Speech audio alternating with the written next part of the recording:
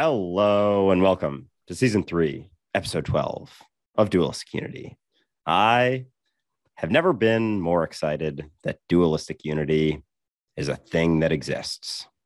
And I completely agree with that. I can feel the change almost daily. I'm so excited to recognize on a regular basis that I am not Ray.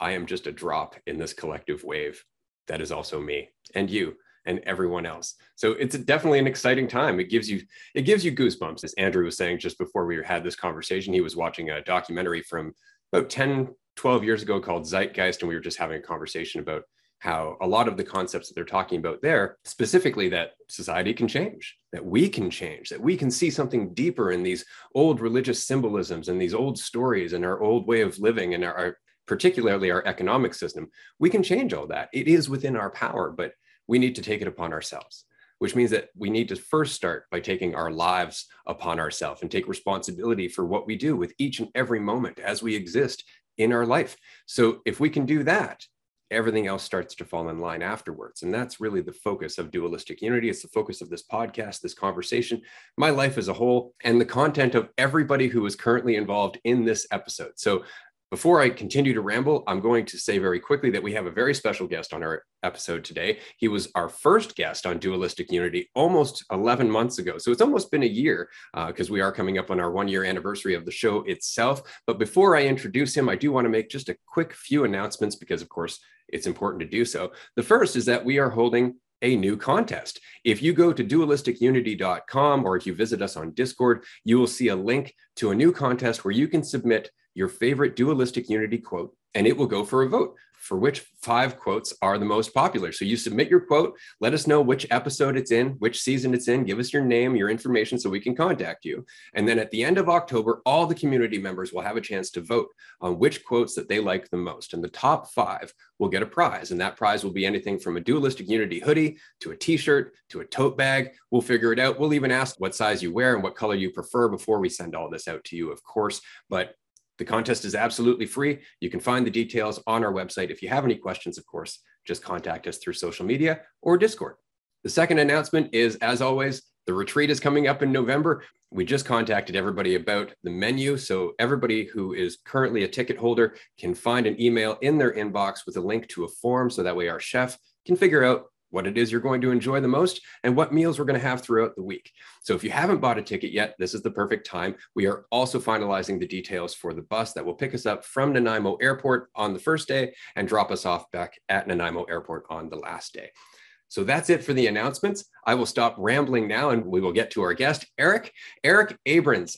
He was on episode 5, I believe, of season 1. It's been a long time since we've connected, Eric. So rather than give you a long intro and explain to everybody what you do and where you come from, how about you tell us a little bit about what you've been up to and, of course, what you're doing on social media? Yeah, well, the first time that we did this podcast, I was in New York and now I'm in Miami. So things have changed a little bit. At the start of the year, I moved to Miami because New York was a bit crazy and I spent my whole life there. I grew up in the city, so I felt like I had to get away from that. Met some awesome people out here in Miami, and I have my nutrition bar company, which that's like the main thing that I kind of do, I guess, Ambi Nutrition, and then Infinite Seeking, which is where, we have come across each other and talk about everything from existence to, we are not what we think we are, to just the whole experience.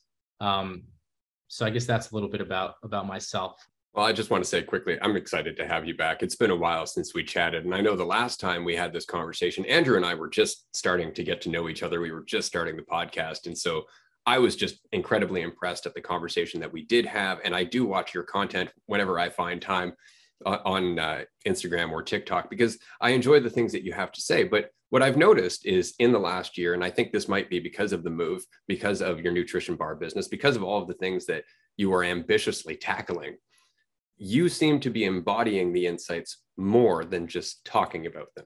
It seems like you've absorbed more of what you were saying.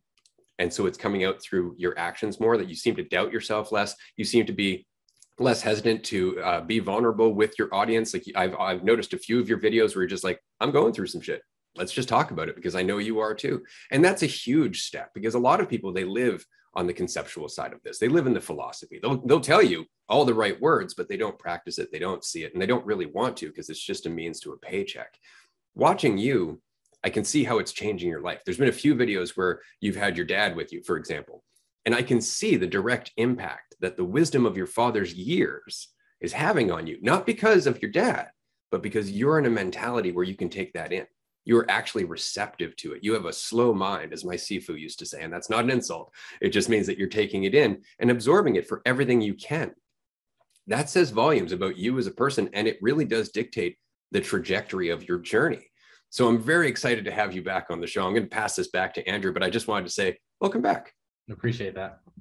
Yeah, no, absolutely. I think, I resonate with your stuff a ton, Eric, and I don't think we're too different in, journeys and sort of recognitions that we've had, and just figuring out, the balance of everything between recognizing things that we do and like being in a world that has social media as well, and like trying to grow it, but also not caring if it grows or not worrying about it growing, but also like finding all that balance. And I know we were able to meet in person when you were back in New York, and I think we went on maybe close to 4 hour walk, 3-4 hour walk around the whole city. We talked about everything.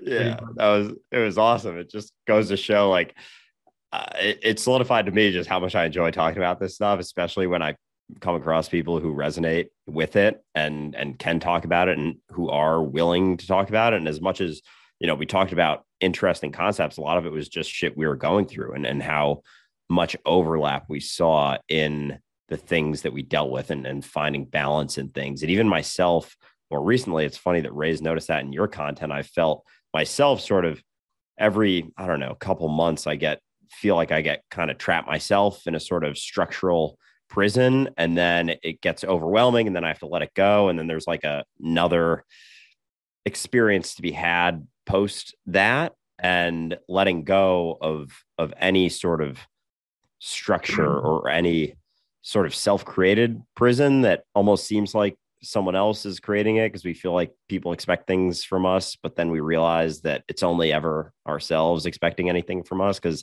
everyone else just exists inside of our mind. So any expectation that we see from someone else is just an expectation that we have for ourselves, literally from ourselves, but also figuratively from our idea of ourselves as well, almost. So yeah, I love to see it, man. And it's cool to see.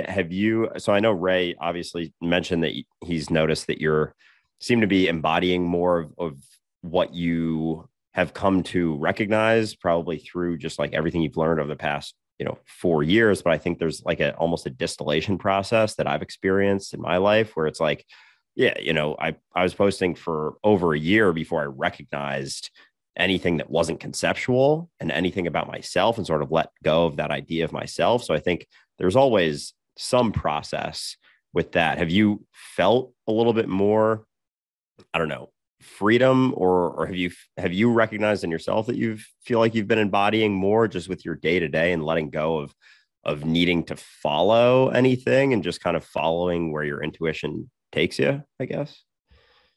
I think I've definitely been more honest and transparent with my audience, which is when I initially started making content, I found all these ideas so interesting and fascinating, and I just wanted to talk about them. But I was distancing myself and my personal life from things I was talking about. And I feel like a lot of people thought that I had figured things out, that I perfected some things, that, they thought I was just preaching, that I was a teacher, that I understood all of these things, that I wasn't going through it. And so there was definitely a period of time where I feel like I went through imposter syndrome, where I felt like I was saying all these things, but then I would get these moments alone and I'd be like, wait, what the hell? I feel so attached to my thoughts right now. I feel so overwhelmed. And yet I'm speaking about how you get through these things. And yet I'm not walking the talk. And then I feel like just having more conversations about it is almost healing, and that you don't have to necessarily figure it out, but just be honest with yourself that you don't have to have it figured out.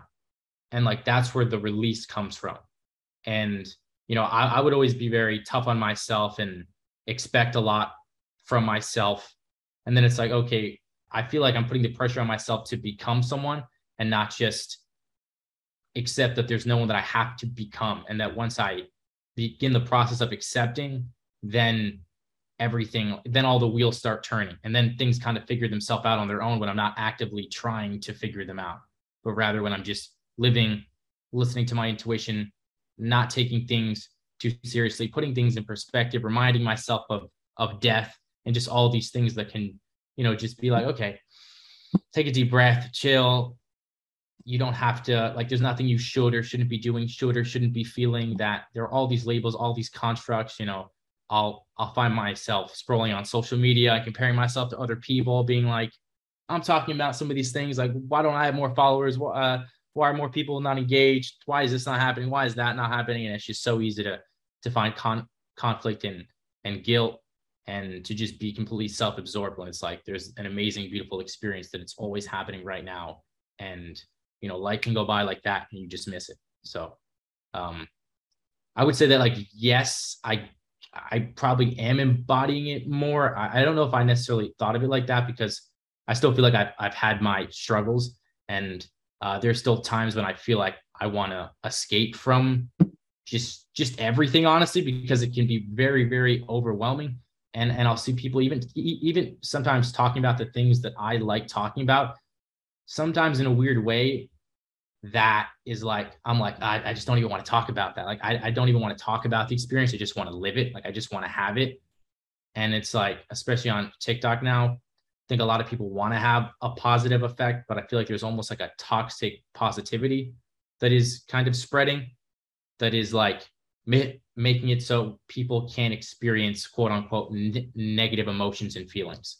And that can make it really difficult for people who are going through that to just be like, just, be a man, just do this, just do that. And it's like, I feel like it's difficult for a lot of people, even for the people who don't voice it.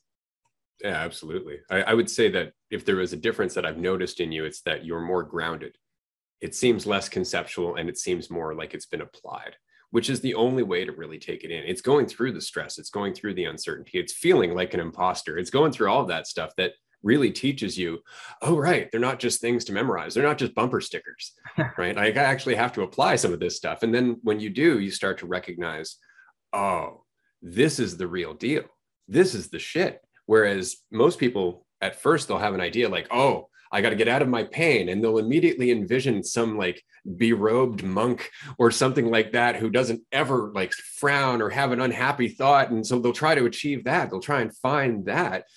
But that's not the real deal, right? It's not that that's not helpful to you, but you can't walk around in your day-to-day life and go to work as a berobed monk. It's very difficult to do that, right? And you shouldn't at the end of the day, because if you were to take that monk out of his monastery and put him in the streets, give him a day job, make him pay taxes, and give him a family, all that stuff, he'd find it a lot harder to be as calm as he is. And it's because the concepts, the calm, the idea of enlightenment, all of that, it's all bullshit. It's all bullshit. What it really just comes down to is being in reality without some idea of what you should be doing and just doing the best that you can. And I find that that's exactly what you're doing. I find that's exactly what's coming across, even in this conversation right here. You're saying like, yeah, that's all great. But it wasn't until I started seeing it in myself that I was able to actually see where the lessons were going, because they sound really good on their surface, right? But once you see them, it changes tone. Like well, here's a perfect example. So a message that I often get here on Dualistic Unity is from people saying, I love everything that you're saying, but you keep insisting that we're all one. Don't you think that that belief is just making you feel better, that it's adding a degree of certainty, that it's a fiction? And my response is always, oh, I don't believe we're all one. I wouldn't even encourage you to think that we're all one. I would just encourage you to continue down the path where you question what you think you are. Because the more you do that, the more you recognize, right, division's just in my head. So you start to see that it's all one. But it's not something that makes you feel better. It's not something that adds certainty. If anything, it takes away certainty. It takes away the possibility of certainty because you're so vast. And that's when you start taking it seriously. That's when you start actually watching your choices and watching your decisions and watching all of your perspectives, because you can see it comes back to you. But if somebody were to go about saying, oh, we're all one, I don't have to think about anything, they're just going to pursue their egotistical desires and fears. They're just going to do the same stuff with a different justification. And this is what often happens. It's why we have priests who are pedophiles. Absolutely. And I would almost say that if you were to believe that we're all one, that's, if anything, it's terrifying, because then it's like, you're not the idea that you have of yourself. You're not, this unique person, but that you are just everything that you're experiencing. Like, that's too much to grapple with. Like, that's just the infinite possibilities, which if anything can probably cause a lot of anxiety, can be overwhelming. So the people that use it to make it feel better probably just use it as a justification to not take on responsibility or accountability for their life. And so that's like a comfort mechanism, just being like, it's almost like nihilistic, everything's one, da da da da. Let me just do nothing about it. Yeah. Yeah. And I think that's why it's so important that we so often talk about empathy as well. And like, Ray, it was interesting the way you put that people shouldn't believe that this is all one. And because it just becomes another belief and it's not an actual experience, but it's only through letting go of the idea of yourself that you see that there are no bounds to you, and therefore there are no bounds. And it's like, what else could you possibly be? But if you just jump to not, going within whatsoever and just believing in the concept of oneness, it's going to lead to nihilism, destruction, without that empathy that comes from like almost going through it from within and out instead of out and in, believing like I am one with everything. Because it's like, there's still you. There's still like Andrew is one, and Andrew recognizes that it's all one. It's like, no, there's no Andrew, and therefore it's all one. And in that, you're able to see yourself in everyone and everything. And that's what it comes to. But again, it can't be a belief like with everything. And I wanted to real quick go back to the just having to be yourself, because I get caught up in that from time to time, and thinking about certain situation, coming into a certain thing with an idea of myself, or any type of situation where I have to go and talk to people, or, come on a podcast, or even from time to time on Dualistic Unity, I'll come on and like, kind of wonder like, oh, am I going to be on today? And that's the funniest part, is because there is no on to be that isn't me. Like, if I come on and I'm off or whatever, I go on something and I don't articulate everything incredibly well, that's just me being me in the moment. But it's funny how, as you let go more and more of believing you have to be on, it's like everything just sort of flows, because you're no longer cutting yourself off from the flow through believing that you have to be something. And when it's like, oh, I don't have to be anything other than what I am in every single moment. And that's not an idea. That's not a concept. There is nothing you ever have to live up to. There's nothing you ever have to become other than what you are. And it's not, striving to go without and grab all of these things outside of you. It's just recognizing the truth of what you already are. And in that, there is no wrong, no matter what actions are taken. But as you let go of there being something, those actions become a lot more fluid through the letting go of that. It's usually when we get caught up in certain things, it's because we're cutting ourselves off from the flow, thinking we have this idea of ourselves. So yeah, I remind myself of that all the time. Oh, I don't have to be anything other than what I am. No ideas. Yeah. And considering our audience, and I don't just mean Dualistic Unity, but Eric's audience as well, they would all understand. It's funny that we build this up in our head like, oh, if I'm off one day, everybody's just going to abandon me. But they're not, because they've been following you for a reason. They're following your journey. If anything, they want to see you stumble. If anything, they want to see you struggle from time to time, just to remind them that they don't have to live up to this idea that they have of you, because that is often the case. People will build an idea of you in the same way that we build an idea of ourselves, especially when we first start on this, especially when we start memorizing the authors and we start writing down quotes and sharing all that shit. Like, we immediately get this idea like, yeah, I'm getting this. All you other people aren't. Let me teach you. That doesn't work. You have to get rid of the teacher. You have to, in order to be enough of a student to learn from the people you're talking to. That's the only way to help them. Is this something that you've noticed in your one-on-one sessions, that the less you try to be something, the more helpful you are?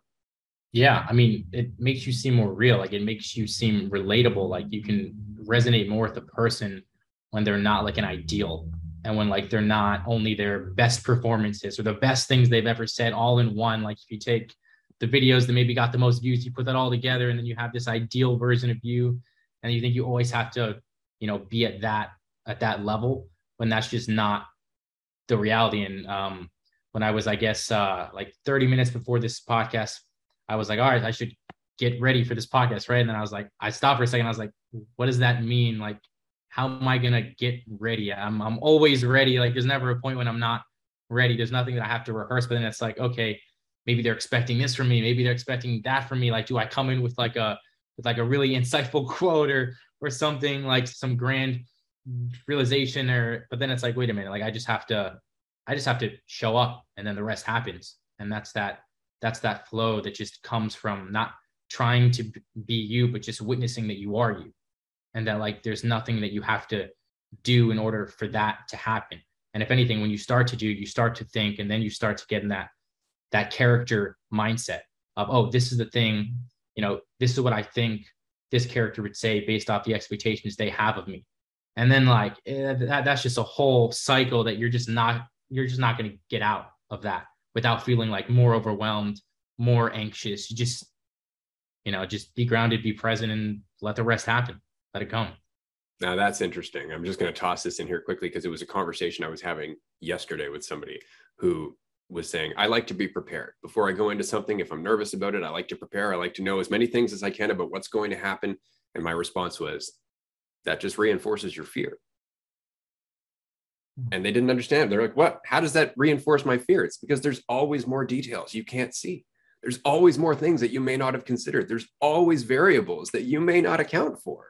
And if you're so determined that to feel better, you must account for all those variables, you're always going to be afraid. You're always going to be anxious. And the response was, well, what's the alternative? I'm like, faith in yourself. Understanding you've never been totally certain. Up until this point, you're still here. You're doing better than you might think you are, right? Understand you've always adapted. You've always done the best you could, which doesn't mean don't prepare, but it does mean that there's a certain line where preparation actually becomes toxic. It actually starts to take you out of the situation that you're in.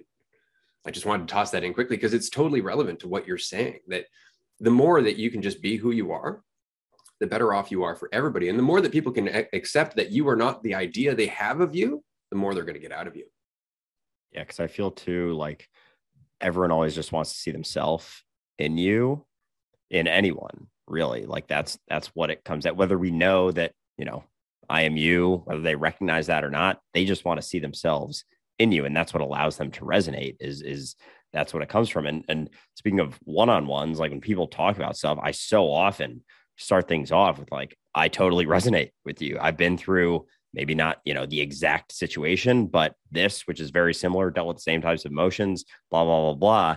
This is how I handled it. This is what I thought about, like not giving you necessarily advice, but this is something you can potentially think about. And because everyone always just wants to see themselves in other people, when we hold on to an idea of ourselves, that we're not allowing them to see themselves in us because we're not allowing ourselves to be expressed. We're trying to filter it through a concept, through an idea that doesn't actually exist. Like the idea I have of myself of what performance or whatever I think someone has an idea of me is never what it is. We're never what we think we are, literally never what we think we are. And those thoughts are just thoughts. They're never actually reality. And any ideas that we ever hold on to cut us off from the flow and take us further from what we're trying to do. Like what we're trying to do at the end of the day is, relate to people, or I don't even like saying trying to do because it's not necessarily a trying to do, but if we have like an end goal of really just being able to freely express ourselves, we want to be free. When you hold on to an idea, when you hold on to a concept, when you think you have to be something for anyone, including yourself, you're in a prison. You're not free.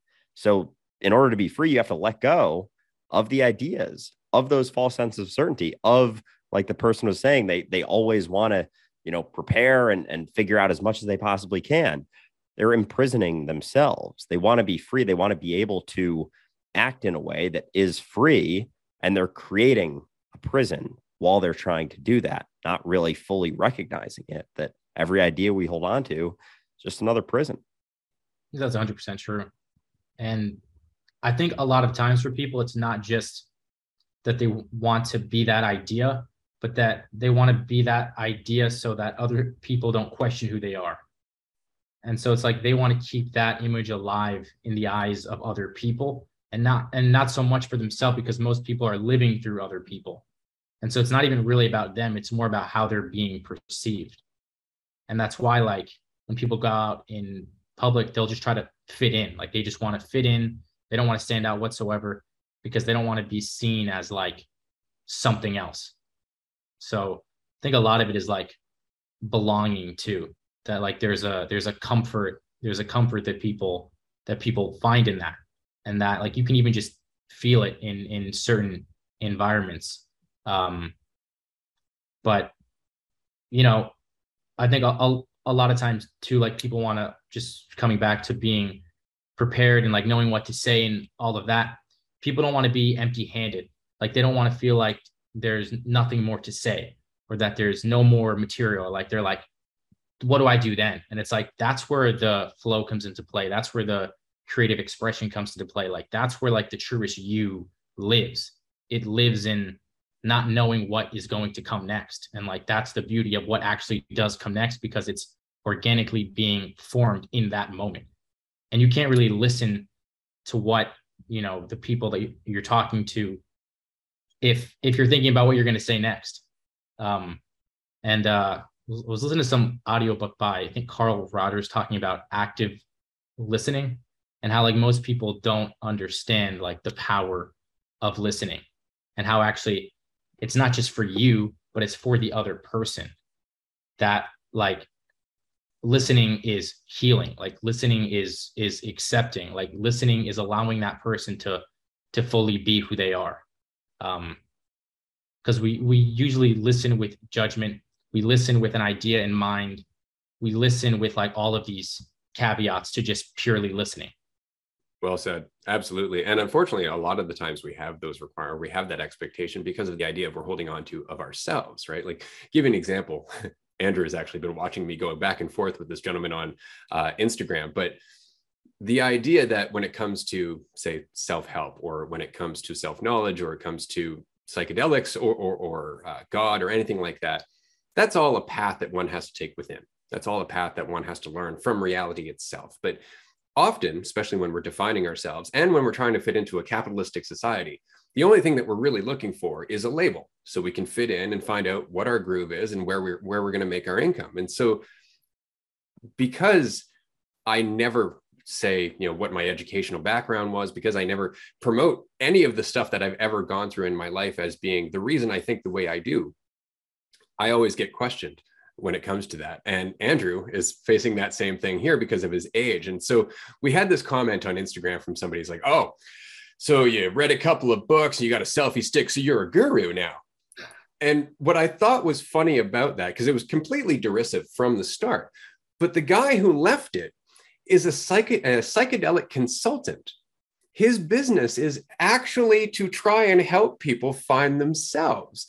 And so when I started talking to him, his immediate thing was, oh, you know, I'm educated. I've been to school. I've done all this. What have you done? And it's like, okay, but going to school doesn't educate you about self-knowledge. It teaches you concepts, sure.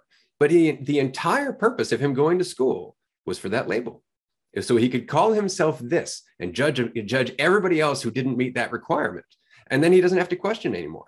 He doesn't have to look within himself anymore, because he's done the schooling, he's educated, right? And I've seen the same thing when it comes to priests and seminary, when it comes to religion as a whole. Oh, I took religious studies. Yeah. What does that have to do with God? Like, all you've really done is studied how people have avoided talking to God themselves. That's religion in a nutshell, right? But you're very good at it and you have a certificate. Doesn't say anything about self-awareness, but in our culture, it's that label. It's that label that people look for. It's the letters after the name. They don't think to themselves, right, education is not self-awareness, because they're very different things. And that's when you start to realize, I can't just trust the labels, because half the people who are leaning on those labels are shysters. They're snake oil salesmen at the end of the day, right? So you actually have to start looking at the relationships you have. You actually have to start looking at the people that you know and that you meet, and stop making assumptions about them. You have to take the lessons for yourself. But until you are responsible enough to do that, You just look for the labels. And the people who lean on those labels are happy to take advantage of you. But they're so easy to frustrate and they're so easy to shake because the knowledge isn't theirs. It has nothing to do with their own journey. It has everything to do with how they want to feel about themselves and how they want you to perceive them. And that's it. It's purely superficial. And what's so interesting is that self-awareness and education usually are like opposites. That like so many people who are educated are not self-aware, and so many people who are self-aware, they're educated, but not in the institutionalized sense. You know, like maybe they don't have a degree, maybe they don't have PhD before their name or whatever credentials they are. And it's something that definitely kind of pisses me off and frustrates me too, because people will give blind trust to people because of those titles or names, which is obviously a recipe for deception and manipulation, and our society is kind of built on that. And then for people who are actually trying to help people, who actually have their well-being in mind, they won't listen to them whatsoever. It doesn't matter what they say. It's like they can't even be open to it just because someone is speaking about science or this or that, and they don't have the background to validate. It's like what they're saying should validate it. It's like what you decide to do after what they say should validate it. Like your own questioning, like your own critical thinking, like being an individual yourself. It's not like trust this person or trust this person. It's like, how about you learn to just listen, to just be open, to be receptive, and then do what you want with that. Because obviously the choice is yours. I don't think you should blindly trust anyone. You know, whether it's God or some person with a PhD or someone on the street, like it could be anyone. Listen to what they have to say, because everyone has something that you can probably learn from. Everyone can be a teacher to some degree if you allow it, you know, because most people are just holding up a mirror anyway. Like they're just showing you the reflection. You know, a lot of your behavior, you know, will be shown in how you behave with other people. Yeah. Absolutely. I think that was super, super well said. And I'm curious for both of you. Do you think everything that we fear and almost pretty much everything that dictates all of our actions in society come down to a fear of uncertainty? Like, could it be that almost everything boils down to that? Like even what we're just talking about, like the label that someone has on their name, like it gives them some false sense of certainty that, oh, this person knows what they're talking about. Or looking at religion, you know, oh, it gives you a false sense of certainty of what happens after you die. You know, if you do this, you get this. If you do this, you don't get this, and you go there. You know, looking at wanting to believe everything that Big Daddy government tells you, it gives you this false sense of certainty that you can trust that person of power. You can trust that authority, because as soon as you start questioning a little bit and have a little bit of uncertainty, all of a sudden the whole fucking thing unravels, and you no longer have that false sense of certainty that gives you that false sense of comfort. And it goes into every single thing that we do. And that's why people are so quick to like lunge at you and yell at you and call you disrespectful when you question those things that everyone utilizes to give themselves that false sense of certainty, especially the ones that give you the things, a false sense of certainty about the scariest things that we deal with, you know, death, what the powers that be are telling you, the narratives that they're pushing. And if you begin to question a little bit of it, it doesn't take much to unravel. Like religion is not a very difficult thing to question and unravel, like super fucking quick. You just have to ask a couple little questions and it's like the whole thing comes tumbling down. But people are so afraid of, I think it really comes down to a fear of death for the most part, that people want to believe that, and a false sense of certainty for the actions that they take in this life, that, oh, I can just follow these rules and everything will be okay. And the other aspect of that is that it cuts them off from needing to have that awareness. Like Eric was just saying about listening, attentively listening, actively listening. You don't have to do that as much. We can just follow a rule book. Like, oh, you know, I went to this person that has this label, like I should be good, but you're not after, because you're not actually there with them. You're just seeing them as this thing that gives you a false sense of certainty about feeling better, about getting better. You know, you go to church. Who the fuck even listens in church? I never did until I stopped believing any of it. And I'll go for fun sometimes just to see if the homilies says something halfway decent or just to pick it apart left and right. That's the only reason I go now, but I'm way more attentive than I was for the first, 20 years of my life. That's for sure. But so anyway, after all that, my initial question, do you think almost every action that we take, and especially when we put faith in, false sense of certainty, is just our deep rooted fear of uncertainty is what almost everything comes down to? And if not, I'm curious if there are things that you thought of while I was saying that maybe don't boil down to desiring this sense of certainty in almost everything that we do. The first thing I was going to say, which came from something you were talking about in terms of people wanting to be certain, is that I don't think people just want to be certain. They want other people to be certain for them. Like they want their sense of certainty to come from other people without them even like figuring that out. And then the other thing I would say in terms of just the fear of uncertainty is that I think that deep down, we're all just terrified that we don't know a damn thing about anything, about pretty much anything, that we can't be certain about anything, that we're not really capable of knowing.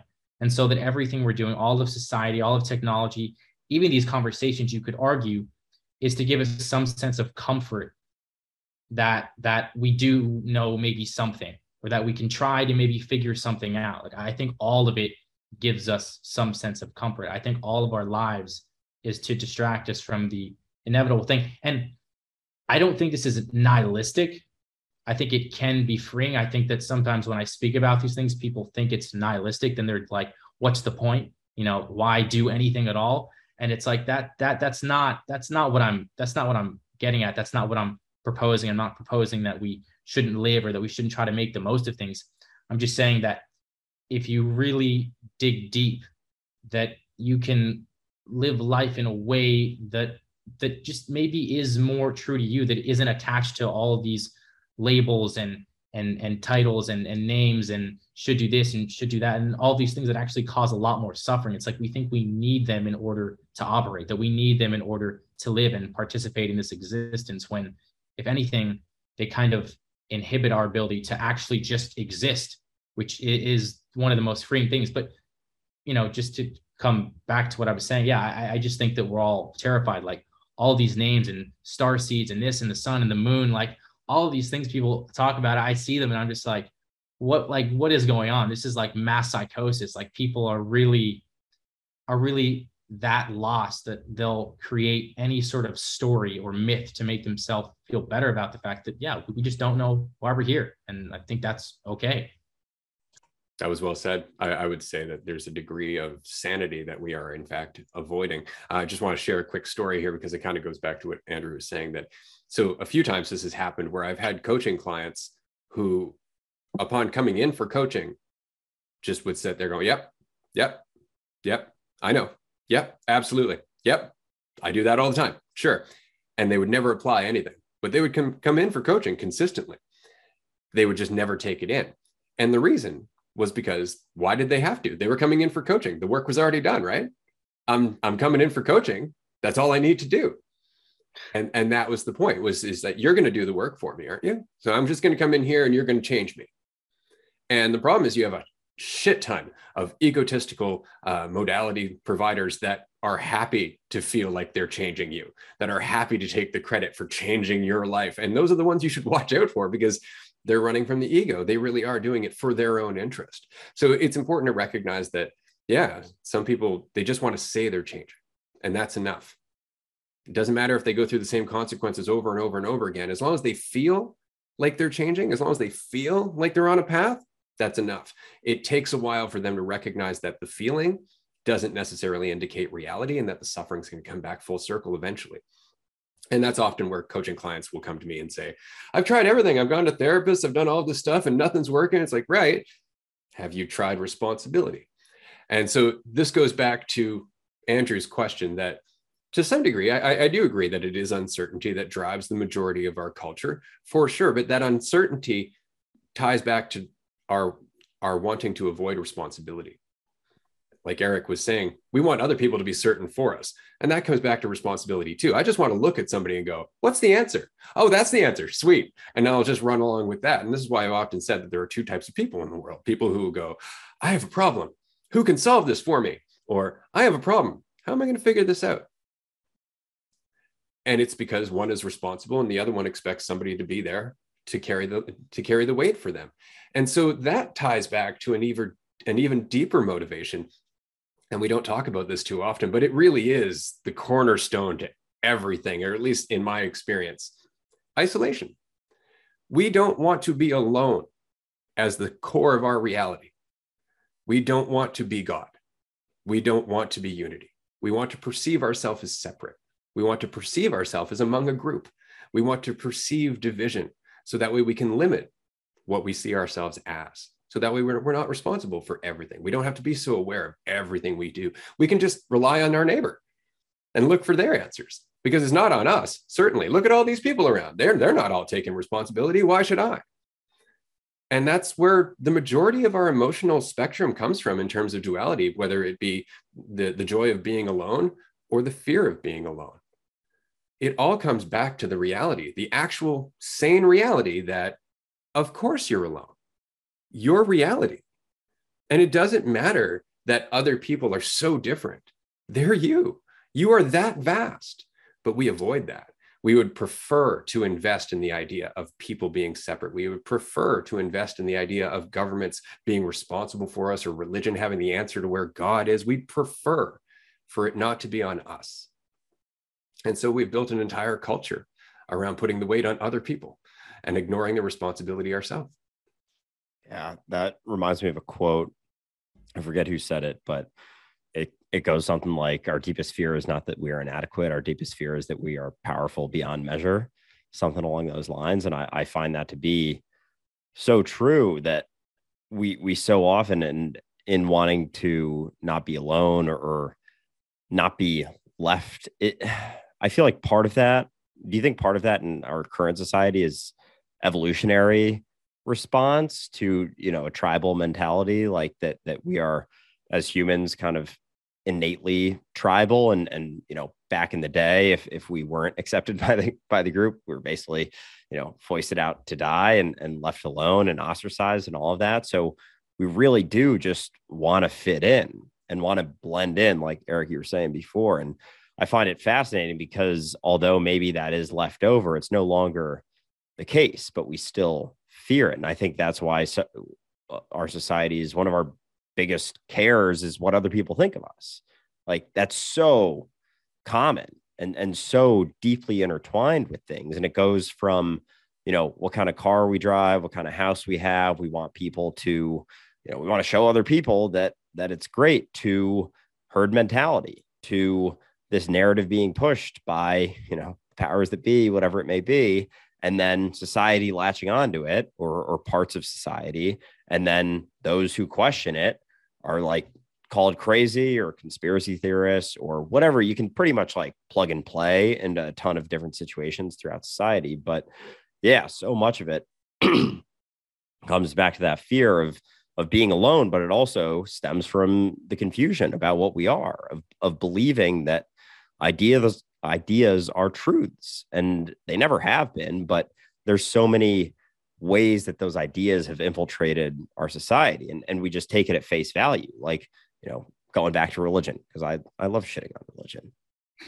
It's so easy to just plug in like, oh, this could be true. You can't disprove it. It's like, what?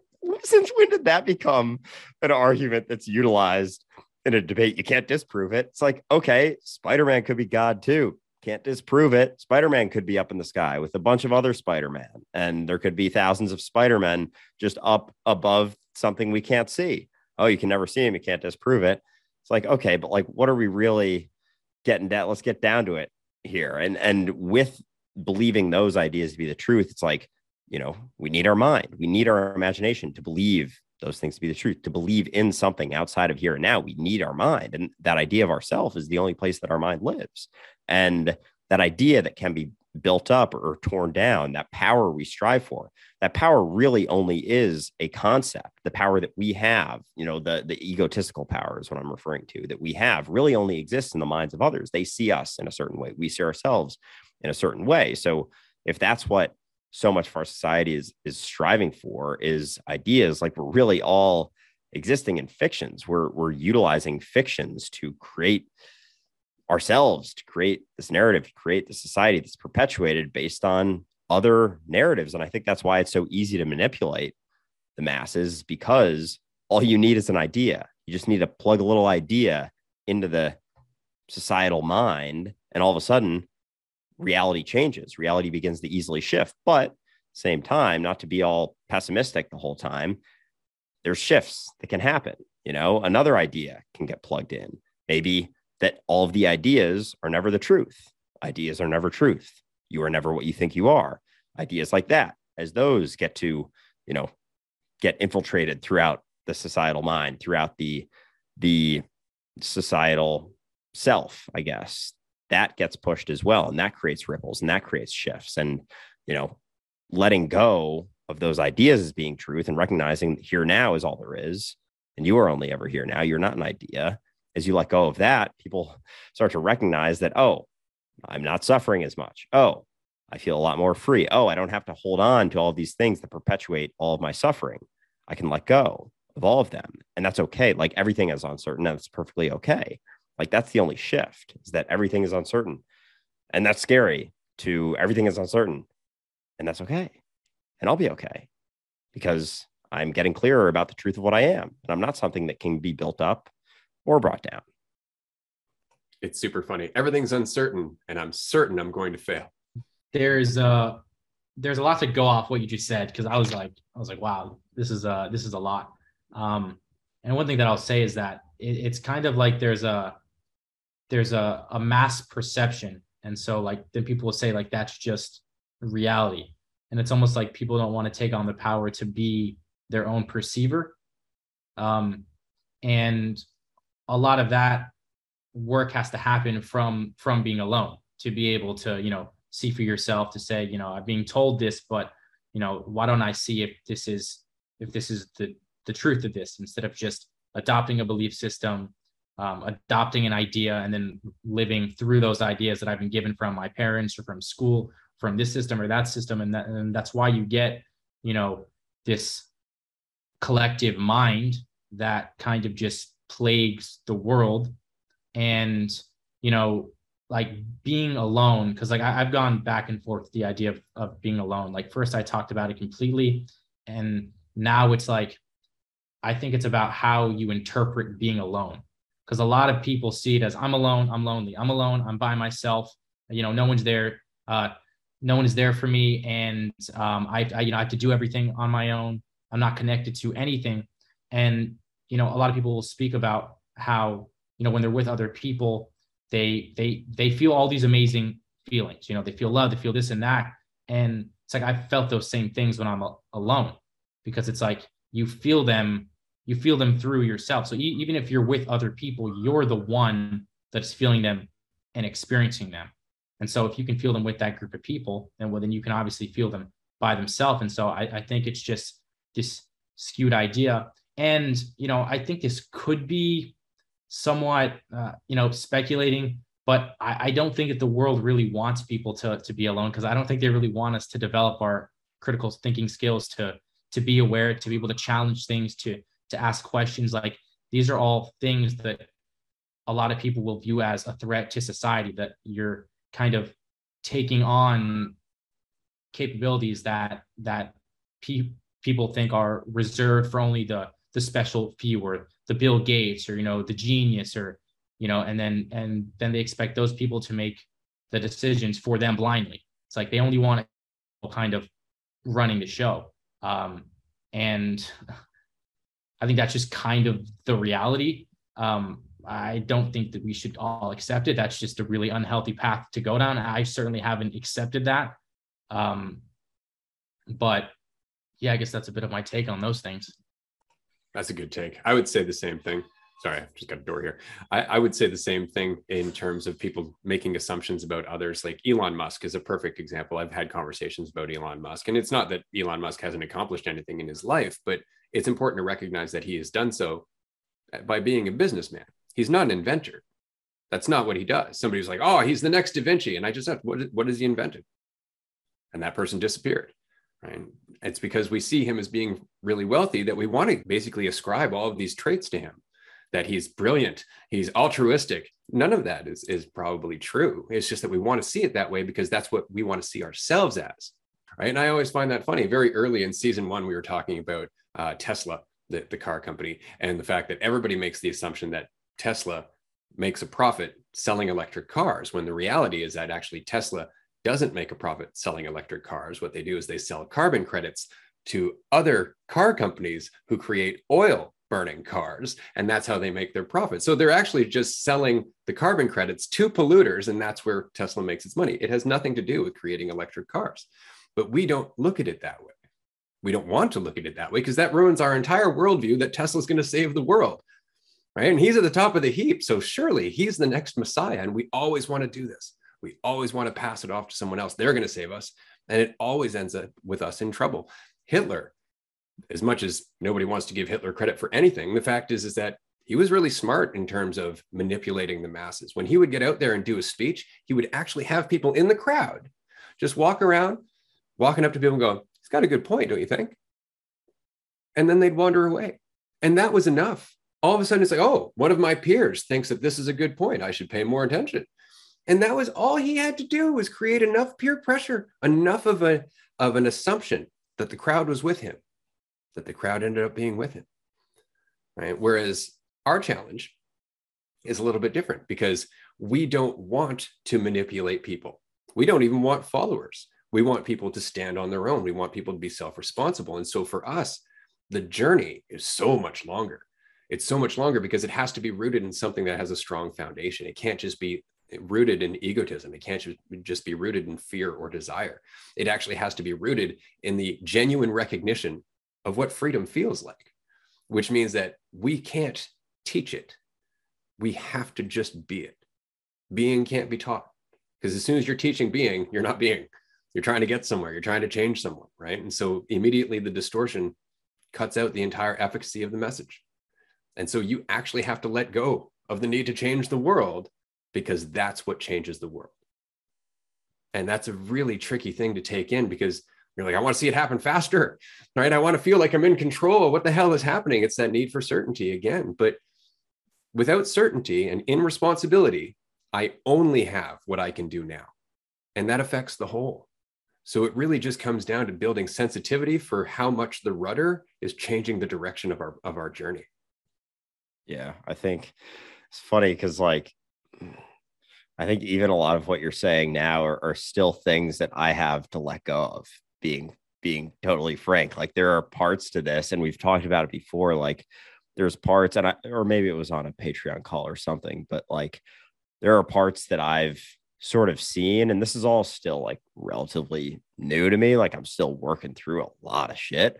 There's parts where, like, I kind of see it, but I still don't want to let it go. And like, I'll be honest about that. Like, there are aspects of it that I don't know if I'm ready to let that go. Like, even this is what I talked about on a Patreon call, was like seeing that having money is a weight, and have it not like any amount of money. And there's like, there's a balance, like with everything. And I don't think I'm at a point where it's like, I don't know what to do with all of this. It's not like I'm anywhere close to that, but there's a degree, of course, that our society doesn't want to look at, where it's like, you don't actually need more money, and you piling on more money is only reinforcing the lack of faith that you have in yourself, because you feel like you need so many safety nets because you lack faith. And that's what it comes down to. And I sort of recognized this, like, I don't know, a month or two ago. And it was like, oh, wow, having a lot of money reinforces a lack of faith. Like, whether that's like, I don't know, the final thing to let go of almost, or one of the last things, especially in our society. But I was like, ooh, I see it, but I don't know if I'm quite ready. And at the same time, I'm not in a place where it's like, oh, I need, like, I'm still don't have it all like ready to go, like life set or whatever. But yeah, I think with, talking about money, it has to come back to recognizing like what you actually need, like where it's coming from and what things that you're desiring. And it's not to say that there's ever anything wrong with doing or buying or getting anything, but you have to be honest with yourself, I think. And it has to come down to a sense of responsibility for yourself. Like, why are you really doing this? Like, what is the real reason? Being able to look at that, look it in the face, and be honest with yourself. And having this thing, whatever it may be, creates another sort of false sense of certainty for yourself. Like, oh, if I can just get this, then these people like me, or then I'll fit in, or then I'll be enough, or have enough. And all of those things that I just said are all figments of your imagination. There's nothing you can do to guarantee any of that. And through letting go of all of that and what's left, which is closer to the truth of what you are, all of those things will more easily come to you. So all of the things that you're trying to get through all of these means, be it money or fame or followers or anything, which, you know, like with everything, I'm literally just talking to myself right now. All of these things that you're trying to get are directly fucking hindering you from getting the things that you actually want, from actually being free within yourself. And I think sometimes you just have to get beat over the head a couple times with a recognition over and over. And sometimes it does take time because it took time to get it beaten into your head. So it's going to take a little bit of time to get it beaten out. But it's interesting. And it's something I think, because there's still senses of certainty that I crave. Absolutely. I'm not going to sit here and say that I, fear nothing and don't desire certainty ever. It's certainly a hell of a lot more than I have in the last, 26 years of my life before a year ago, but it's still not 100% there. But I think it's interesting, at least being able to talk about it and recognize it, I guess. And through that more and more, you see that the things that you've been striving for are only taking you further from getting the things that you truly want. I'm definitely on the same page with that in terms of desiring things and wanting things, and not even just physical things, but like maybe wanting to be at a certain place in life or having a certain relationship. It's like, as long as I give my mind something to think about, it'll give me something that I could want, or some next thing. And there've been things that I've been thinking about, like for a while I thought about living here, and now I'm here and there's still things that I want. And it's like, no matter what I get, I know that my ego is gonna present a next thing that I can have that can potentially make me feel better or feel happier or more this or more that. And that's always going to be the case. And in the same way, like I can recognize that my mind can always feed me a problem too. That like, we almost like having problems because we like to solve them at the same time. And in the same way that like we like desiring things because then we like finally getting them, but then we like to chase once again. And so it's like a never ending thing. And it's like, even recognizing that, I still end up playing the game. And I'm just like, it's an interesting thing. And it's so easy to get kind of caught in. And there's almost like a weird pleasure that you get from doing it, even when you know you're doing it. And I'm not saying this is like a healthy mindset whatsoever. And I'm kind of giving myself slack because I'm like, I'm young, but then I'm like, okay, that's another illusion. But it's just like so much of the way that our reality is structured and all these things that are at our fingertips, and even just like being able to pick up your phone and then instantly see something and be like, I want that. Or like some part of you says that you want that. And you don't even know if you actually want that, but you feel the sensations of what it feels to want something. And, you can mitigate the amount of things you want by just simply applying self-awareness, which is something that I've done and has definitely helped me escape wanting a lot of things that a lot of people want. But I think experiencing the human experience is wanting things and is having these thoughts of wanting things and just accepting them. Because, if you say like, I don't want that, or I don't want this, then sometimes you're just creating resistance and you're just denying the truth that some part of you wants it. And that's fine. Yeah, absolutely. It's better to ask, why do I want this? Do I need this? Is this really what I assume it's going to be? That's something that's helped me over the years, because it's totally normal to want things or fear things. That's part of the duality of our experience. You can't get out of that. I mean, I want a sandwich. I'm going to go get a sandwich. Why do I want a sandwich? Because it makes me a better person? Probably not going to have that sandwich. Because I'm hungry, I'm definitely going to go have that sandwich, and I'm going to get totally absorbed in making the sandwich and be excited about the sandwich and eating the sandwich, because there's nothing outside of that experience that I'm looking to identify with. It's the experience itself, right? And so that's a big thing, is understanding that if I am trying to satisfy a fiction, I'm never going to. That's the only problem with trying to chase that satisfaction to feel better about myself. It's always going to be temporary. It's always going to be taken away. And this is the one thing that's helped me over the years in terms of letting go what I want. And there's been a list of things I've wanted over the years, and it doesn't matter if I tell myself they're altruistic or not. It's still taking me out of where I am now. And each and every time that I've let go of what I've wanted, and then later on achieved what I've wanted, and then immediately started thinking about the next thing I wanted, I reminded myself, right, there was a whole journey to getting to this point that I wanted that I missed because I was too busy focusing on getting it. So I'm not going to do that for the next thing I want. I'm going to take my time and let things just play out. I'm going to enjoy the journey from A to B rather than focusing on B. Right. And that's, again, that's something that takes time. It takes life, is what Andrew was saying there. It's got to go through this over and over, kind of beat it into your head. It's like, yeah, welcome to reality, beating things into our head since eternity. Right. That is the experience of living. And so if we embrace that, that's when we start to go through the rinse and repeat cycle of recognizing, I wanted something that I honestly didn't really need. And it was because other people told me it was valuable. I didn't really think about it for myself. And then we end up getting it, and we're not happy for it. It didn't do any of the things that we assumed it did, or it does very temporarily. And we assume that, it was the getting what I wanted that made me happy, not the cessation of wanting, because that's ultimately when we are happy. But it takes a hell of a journey to learn that. I'm 43. I'm still learning that. It was just recently, within the last year, that I was communicating to Andrew that what I really want, and I've always wanted for a long period of time, is a chunk of land that I can basically use to learn how to garden, build some solar panels, maybe start a little community, and then branch out from there, start other communities in different countries, and start a network of people who all work together. We can trade resources. We can form our own shipping network, as it were. There's a whole bunch of things that I would love to do.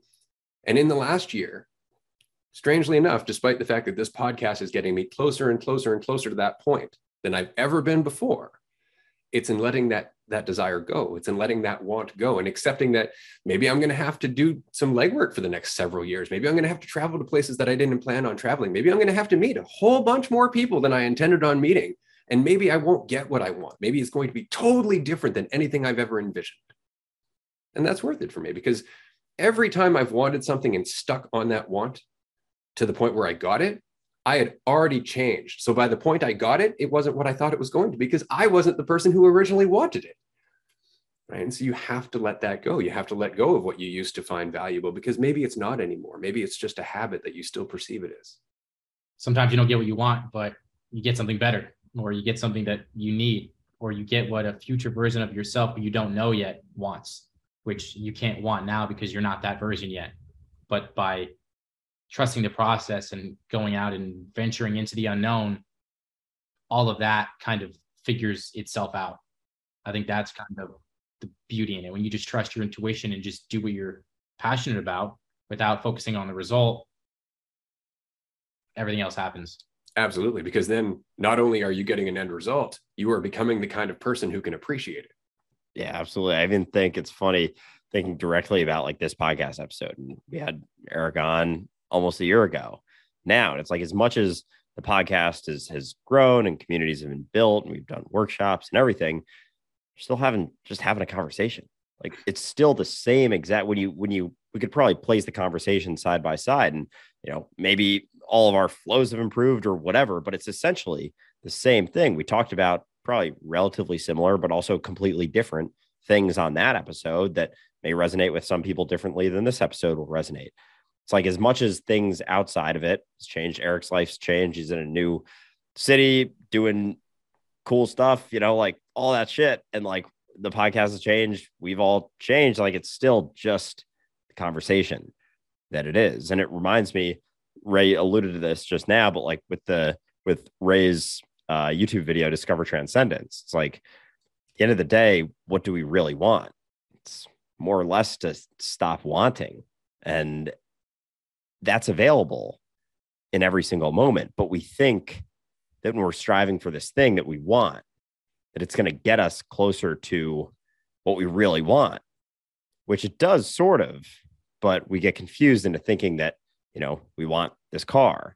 It's like, why do you really want it? Do you want it for the feeling of driving it because you absolutely love it? Like, that's awesome. Like, that's probably a good reason to get the car that you want. But if you want it to build up this idea of yourself as something more than others, something more than you are now, it's like, what do you really want? Well, to stop wanting, then you get it. And then you've achieved that. And then everything's going to be perfect forever. And you no longer want.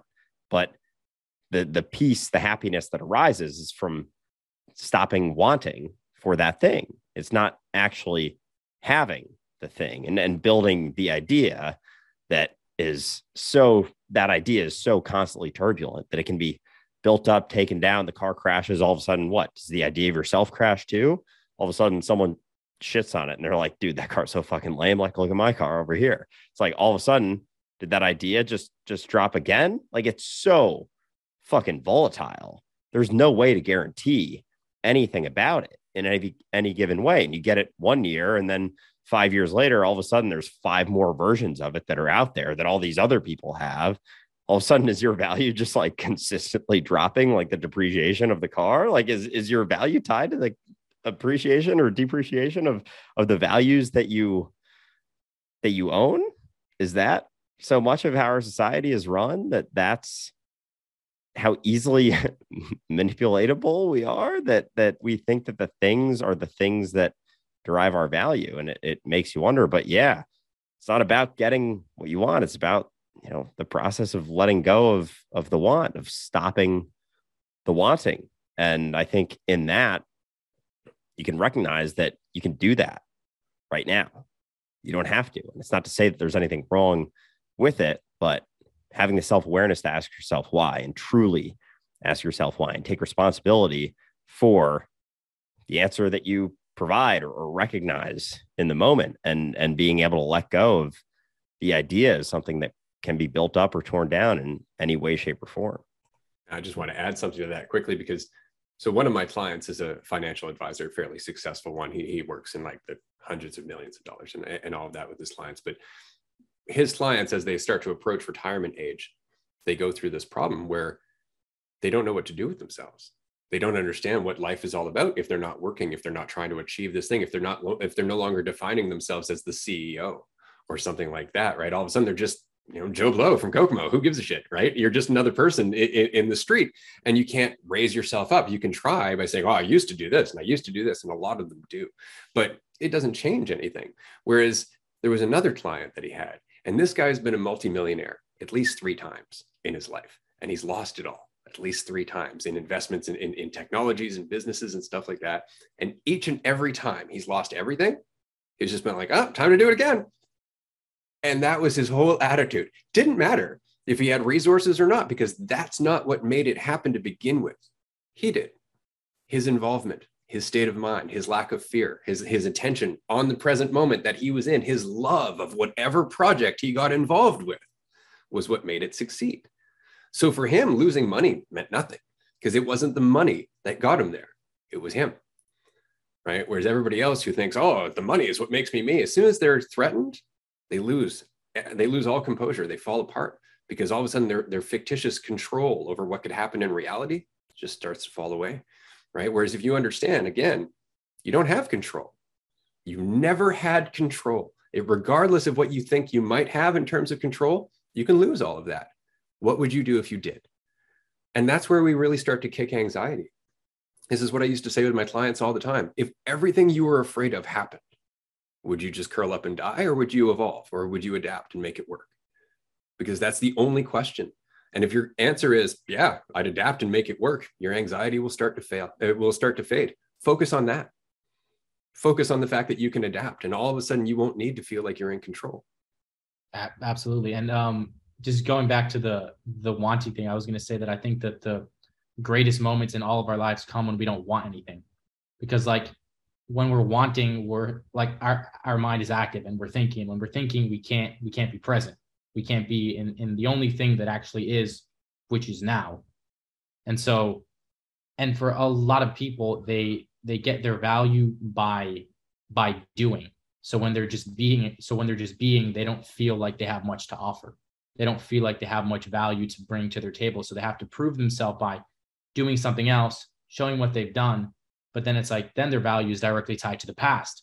So then it's like they never have any value that is just in their being, that is just, in this moment.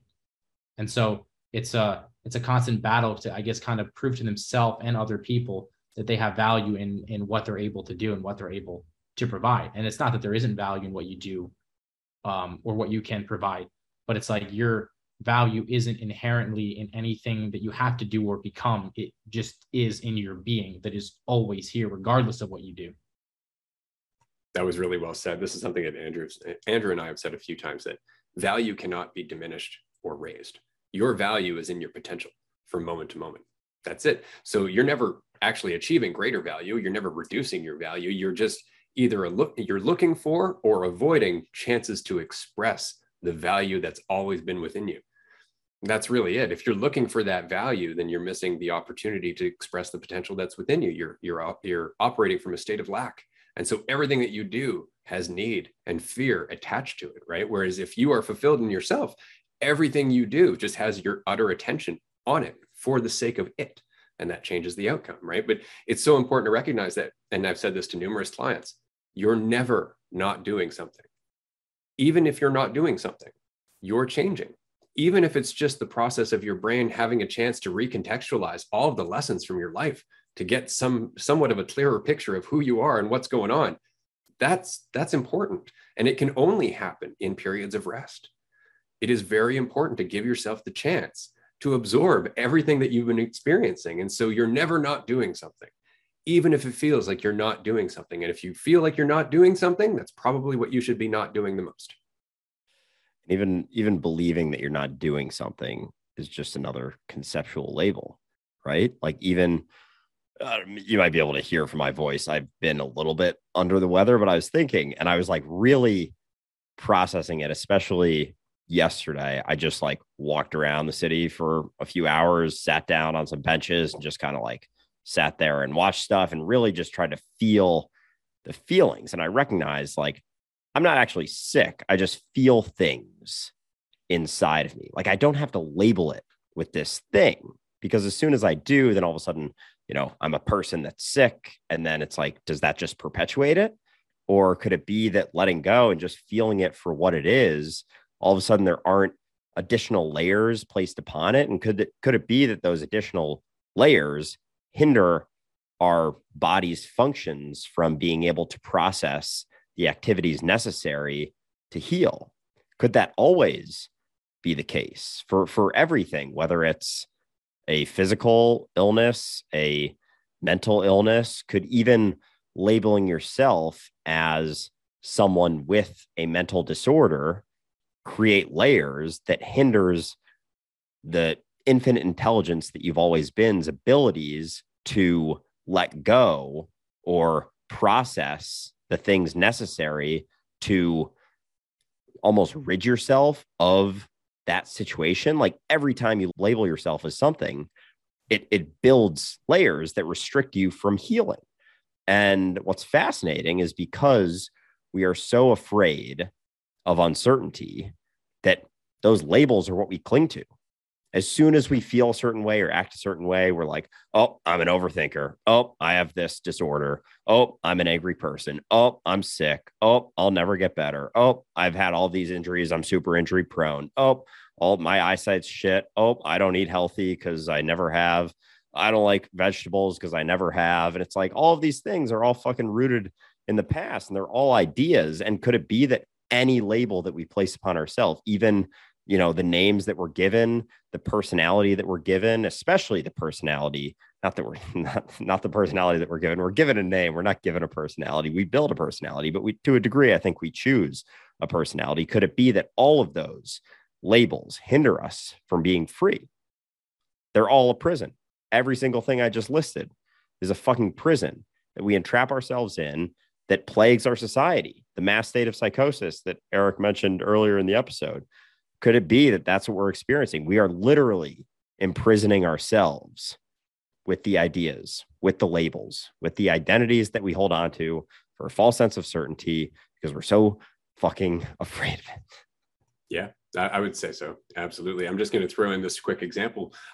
So interestingly, there was in the book, Ageless Body, Timeless Mind by Deepak Chopra, he talks about this situation where there was a clinical trial done with placebos to see if they would have any impact on cancer patients. And they were told that this is a state-of-the-art cancer treatment. This is going to help. So one of the gentlemen actually ended up having complete recovery. His cancer disappeared. And I think it was a month later, maybe a few months later, he was at home and they were doing a report on that study on the news where they informed him that it was a placebo. His cancer came back. He died a month later.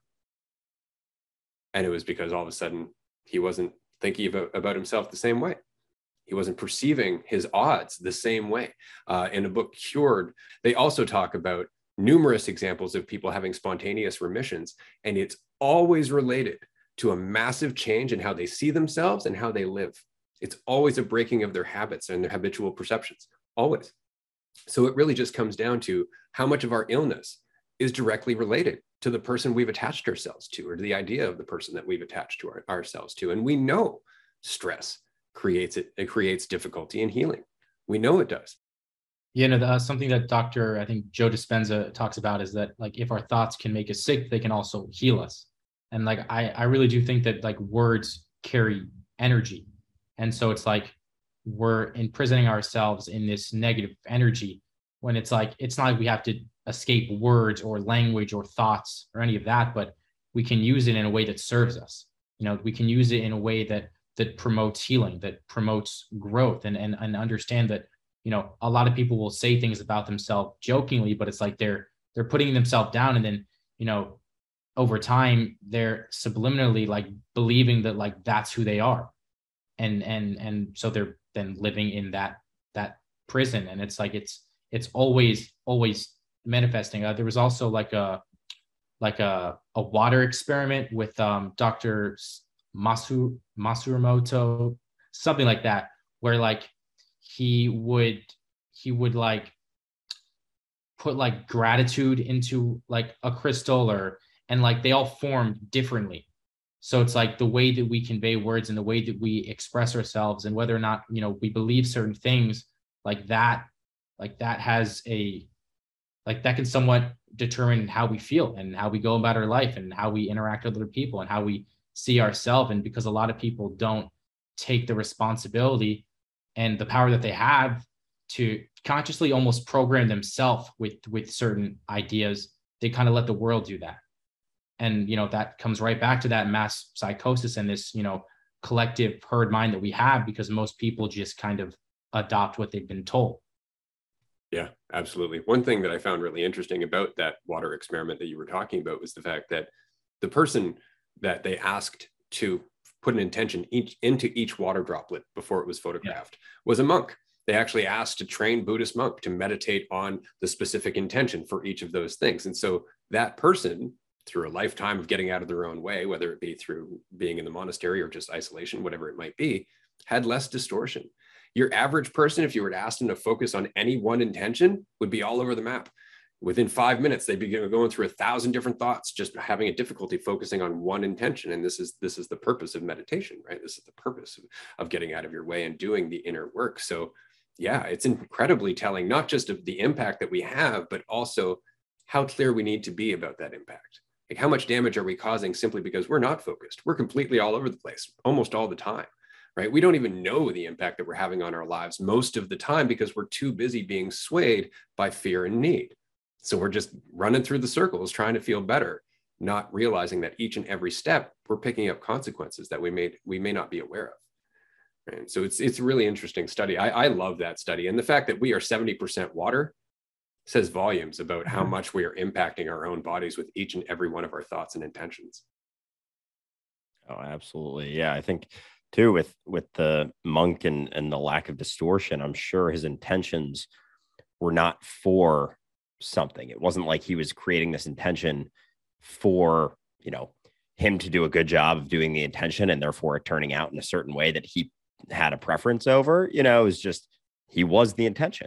He was embodying the intention, and that's it. And that's what we so often get caught up in. And that's all, all meditation is. I said it, I think, a couple episodes ago, but it's doing the thing for the thing. That's what it comes down to. It's not, we're not doing this episode so that it performs well, so that people enjoy listening to it even. And that's something that I think is difficult for people to let go of, is like, oh, I'm trying to help people. I hope that this helps people, because even that, you're not doing the thing for the thing. You're doing the thing for XYZ, for something else, not for it. And so therefore your energy is not 100% there. And therefore the impacts that are had are not as impactful potentially, because you have, most of your attention maybe in the experience, but even a few percent on something else, or more than that, oftentimes significantly more than that, oftentimes more than 50% on something else, if not like fucking 90% of your attention and energy are for what it's going to lead to. You're doing this for the outcome, typically with the desire to improve the idea of yourself, to increase or make better the idea of yourself. But that idea of yourself is always an illusion, and it's always going to, there's always going to be a different idea in everyone's mind. And there's no way to impact it in the way that you desire, because that's relying on control. So you're acting in a way, trying to get an outcome that's literally impossible, but we keep trying to do so. And all we're doing is reinforcing lack in ourselves, because we're trying to be something and therefore we're not enough right now. And we're also not able to give all of our attention to the thing we're experiencing, which is life as life. So every time that our attention is on something else, we're not fully living, you could argue. And then it's like we get to the end of our life and we've only lived, 10% of it, because although we lived the whole thing, we're only 10% there and 90%, in the illusion. So, that's all it ever really comes down to. You can call it meditation, you can call it just attention, but that's all it really is just being attentive to what you're experiencing for the experience, not being attentive so that you get better at, being attentive, or get better at, because now you're someone who is more attentive most of the time, you're better because you can meditate longer and you don't have as many, intrusive thoughts or whatever. It's just like, no, it's just it for it. And as long as you're caught up in trying to build the idea, you're back in another prison.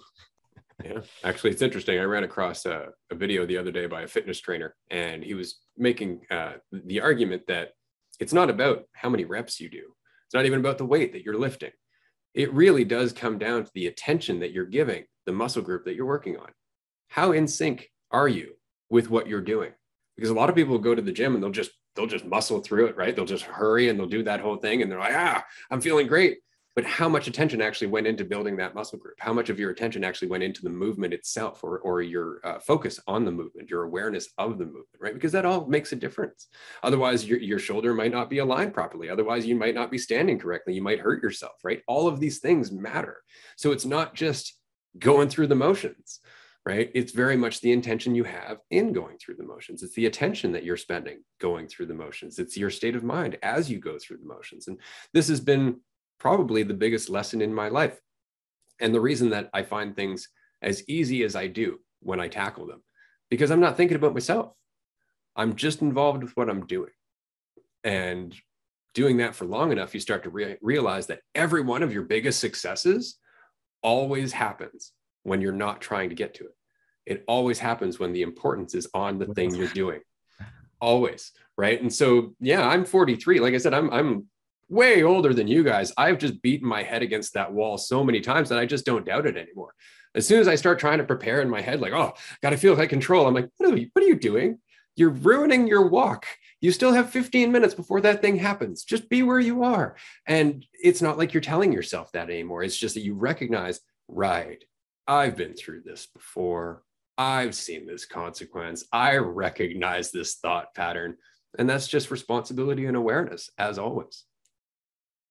Just being with where you are, just to to be where you are. And actually, that's exactly what I was going to say, that all those byproducts and successes and great things that often come when you're just fully engaged with what you're doing by just being where you are. And going back to your example of like working out, it's like you like become what you're doing, and that's how you perform your best. And those are the people that also see the results are people who just love being with the movement and not seeing where the movement goes, or not counting the reps, but just intuitively being with, you know, each step of the way as you're making the movement. And it's like when you're not present and when you're not with it, that's when you risk an injury. That's when you risk something going wrong. And you know, a lot of people fall prey to that because, you know, they're so focused on the next thing, focused on what they're doing after the workout. They're focused on the next exercise. They're focused on if they're going to get the results, on everything that it isn't what they're doing right now. And it's like, I'm going to go on a walk after this podcast and I'm going to fully be with every single step, and I'm just going to enjoy it. And I know my mind is going to wander, but I'm just going to look around and recognize where I am, because that's the only place that I can really experience from. And it's always here.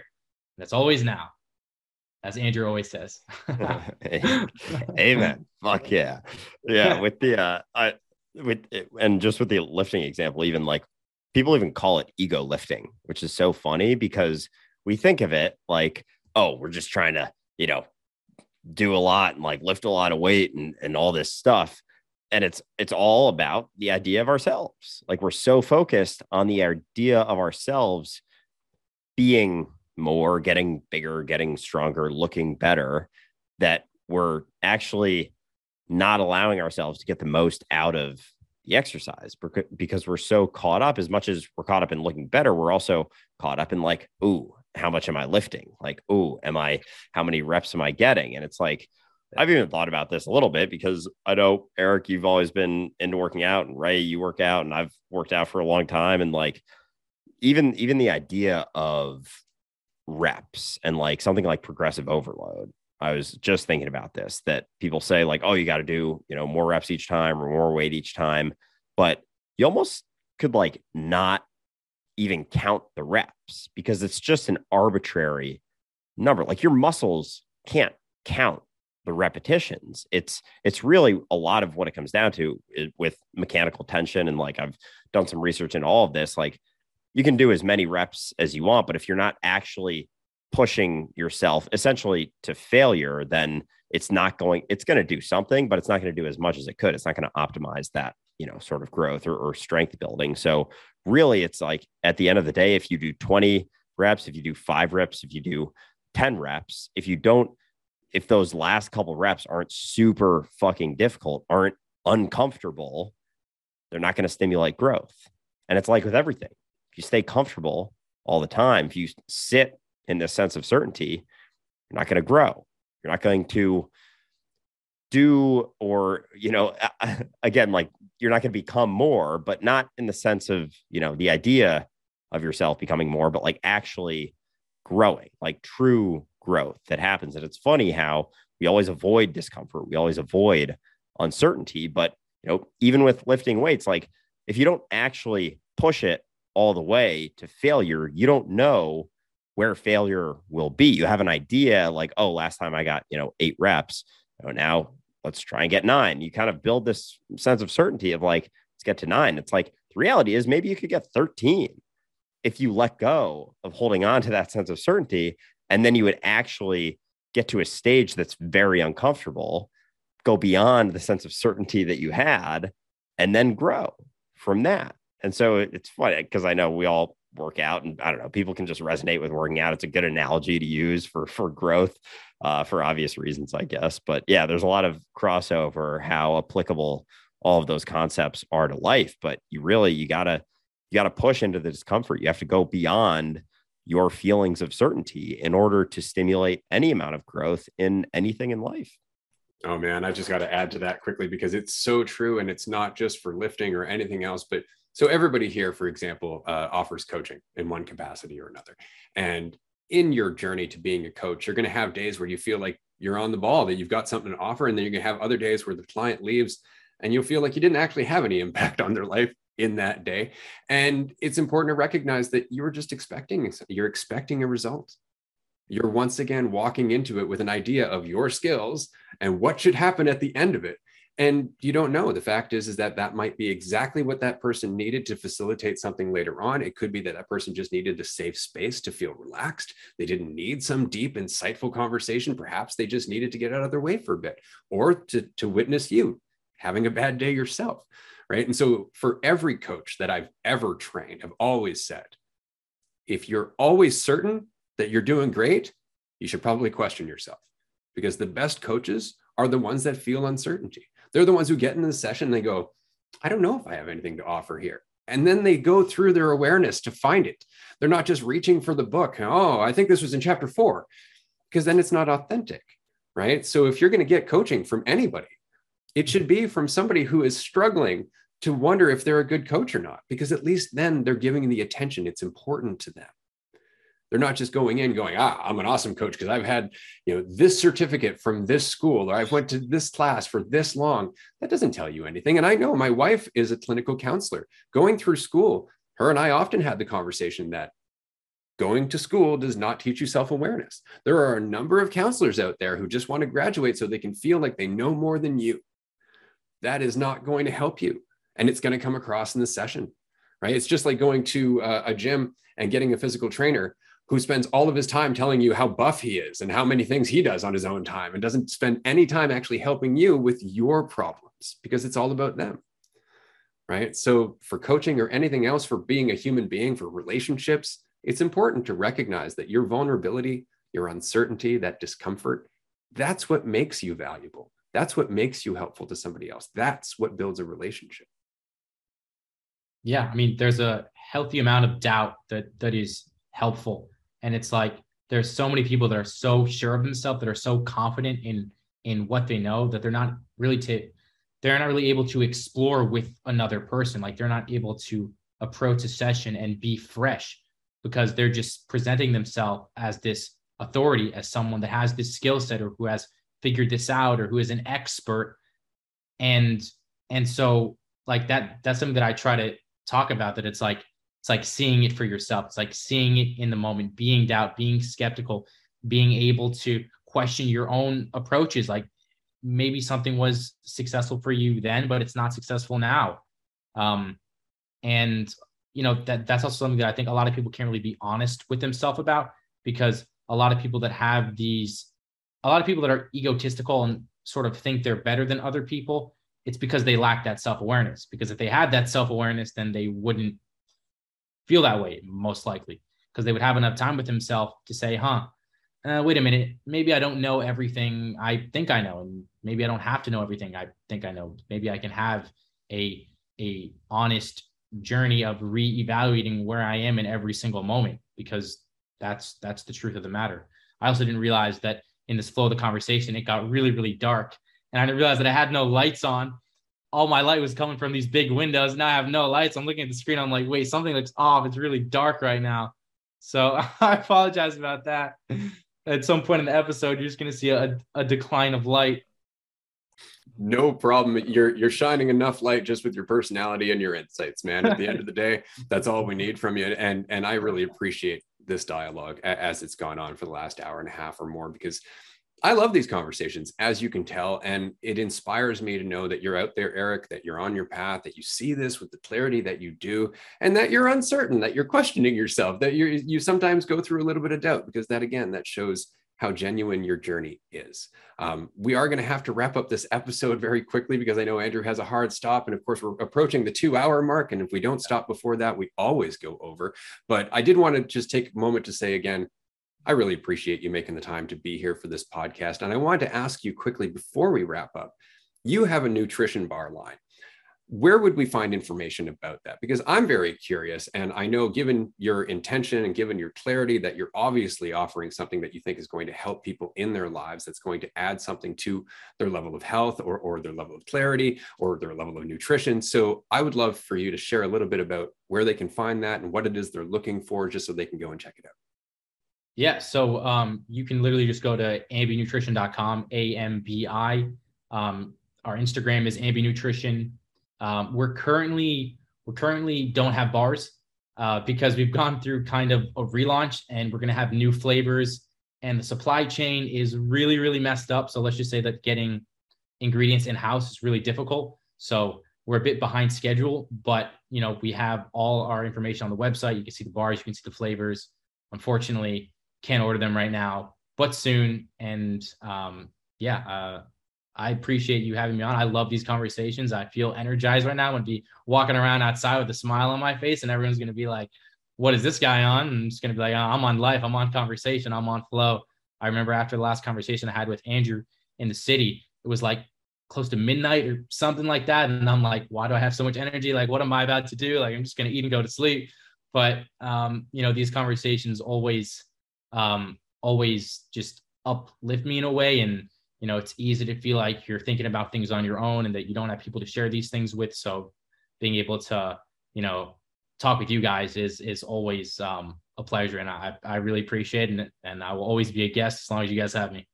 Absolutely. Love to hear that, man. And yeah, just it's always awesome chatting with you. I know it's funny thinking back to that last conversation we had the first time we ever met in person, and with that energy side of it, I think it was I think we walked like at least 10 miles, maybe 11, because it was like 30,000 steps. Yeah, it was absurd. And it was just like nonstop flow of conversation. Like Andrew was not there for most of it. It was just things were flowing, and it was fucking awesome and super fun. And I did want to bring up one last thing that you mentioned with the one-on-one, or like coaching, or having any semblance of sort of an authority interaction. I don't like the word authority, but that type of interaction. And it's interesting when people come in with a shitload of confidence, and it's not to say that confidence is a bad thing, but oftentimes it gets confused with this idea that, oh, I know all these things and therefore I'm confident. But as long as you rely on what is known, on that knowledge that is always rooted in the past, always based on past situations, you're cutting yourself off from the flow of reality, because the reality is not existing in the past. It's not existing in the known. It's existing in what is. And through that, that's the only time you can have the sensitivity to actually interact with someone in a free manner. And part of where I'm sort of recognizing this from is from the book you recommended that I read, Freedom from the Known by Krishnamurti. The first book I've ever read from Krishnamurti, and Eric recommended it to me. And obviously Ray's recommended Krishnamurti to me a bunch of times, but Eric specifically recommended that book. And I've been picking at it. I think I'm only maybe 5 chapters in or so, but yeah, it's powerful stuff. And so it's funny that the last thing you mentioned, I think, was directly related to that, because so much of our idea of ourselves and that sort of false sense of confidence that people build in themselves is relying on the known. And unfortunately, that cuts you off from being free, because you're still relying on an idea. Those ideas are always imprisoning.